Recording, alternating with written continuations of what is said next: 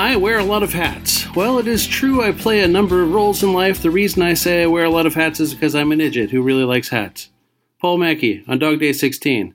Southwest Airlines did not change things again. This was finally the day I did the MSP drive.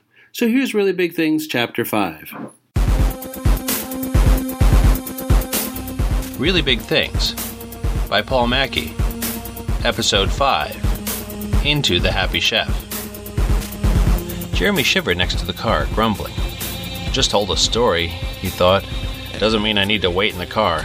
It was really fucking parental shit. He reached into his pocket and pulled out the pills. How's this go again? He asked himself playfully. Blue pill for nighttime sniffles and red pill for non-drowsy relief? He dry swallowed a red one. Let's see how far down the rabbit hole goes. Mike stepped into the chicken heaven, still pissed about the waste of time this whole thing had been. Consciousness expanding experience my ass, he thought. He went to the counter to place his order. Across the restaurant, Eric said, "That's the subject." Suzette looked him over briefly and said, "Great, so far so good. Why don't you go talk to him?" "Good idea." Eric rose and began his way across the dining room. "Wait."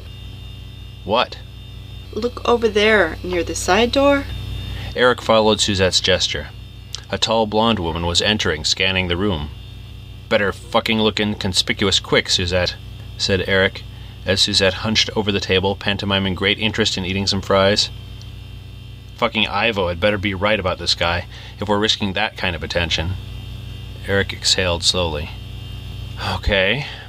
We may not be of interest. Could be here for something else entirely."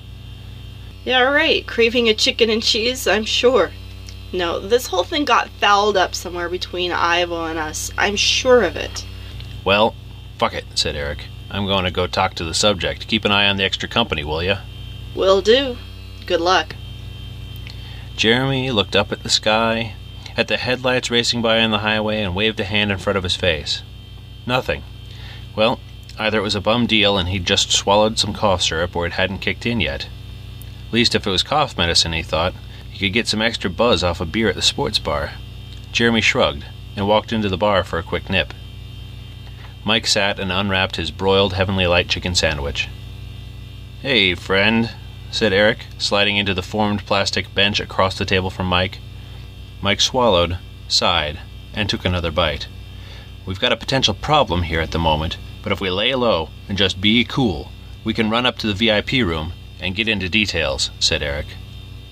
Mike picked up his iced tea and sipped at it, then took another big bite of his sandwich. Eric stood. "I guess I'll get back to you later, then." One Boilermaker later, Jeremy emerged from the sports bar feeling warm and content, but otherwise psychoactively unaffected. The car sat empty, Chris nowhere in sight. Guy must have ordered a whole nother meal.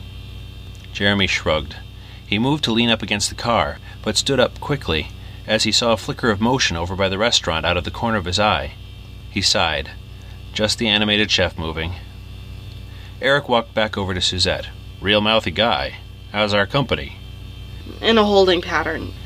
Could be here because of the subject, or might want to jump us. But no move yet."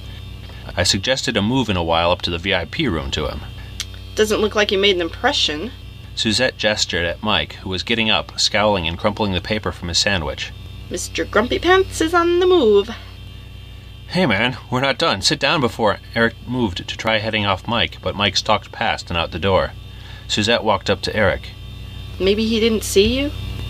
Jeremy looked again. It wasn't an animated statue earlier, and yet it seemed to be looking down at Jack. Jack was smoothing out his rumpled jacket and was saying something Jeremy couldn't quite hear. "Why, sure! Climb into my spoon!" Jeremy watched slack-jawed as the giant chef lowered the spoon and Jack climbed into it. Then the chef stood up straight and raised the spoon high into the air. The top half of the chef's head tipped back like a giant Pez dispenser, and Jack slid off the spoon with a holler, devoured by the happy chef. You've been listening to Really Big Things, a serial by Paul Maki. Suzette was played by the lovely and savvy Darcy Zeppening. Music is Chronodermis by Nanochrist. Find out more at www.nanochrist.com. Comments or questions can be sent to reallyBigThings@gmail.com.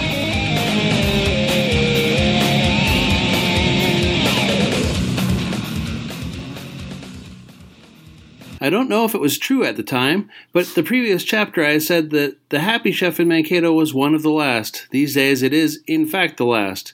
Once a regional chain of restaurants with a grinning, spoon-wielding chef out front of each, reduced to a single location, and legions of once loyal chef staff are now repurposed like their Bunyan cousins, hawking restaurant supply companies and pizza places. Meanwhile, are we so far removed from those early days of podcasting that I need to call out Evo Terra as the cameo this time? I have no idea what he thought as he invited all to climb into his spoon for me, but it came out just right. I'm not sure about a few elements. I'm not sure why these people needed a particular subject for their plan, but they sure seemed focused on him alone. I am more sure about the Purple Eyes seeking Jeremy and being aloof to others at Chicken Heaven, but I think their adversarial nature gets overplayed early on here. Anyway, Jack is down Evo Terra's gullet now, so what could possibly come next? Happy hunting!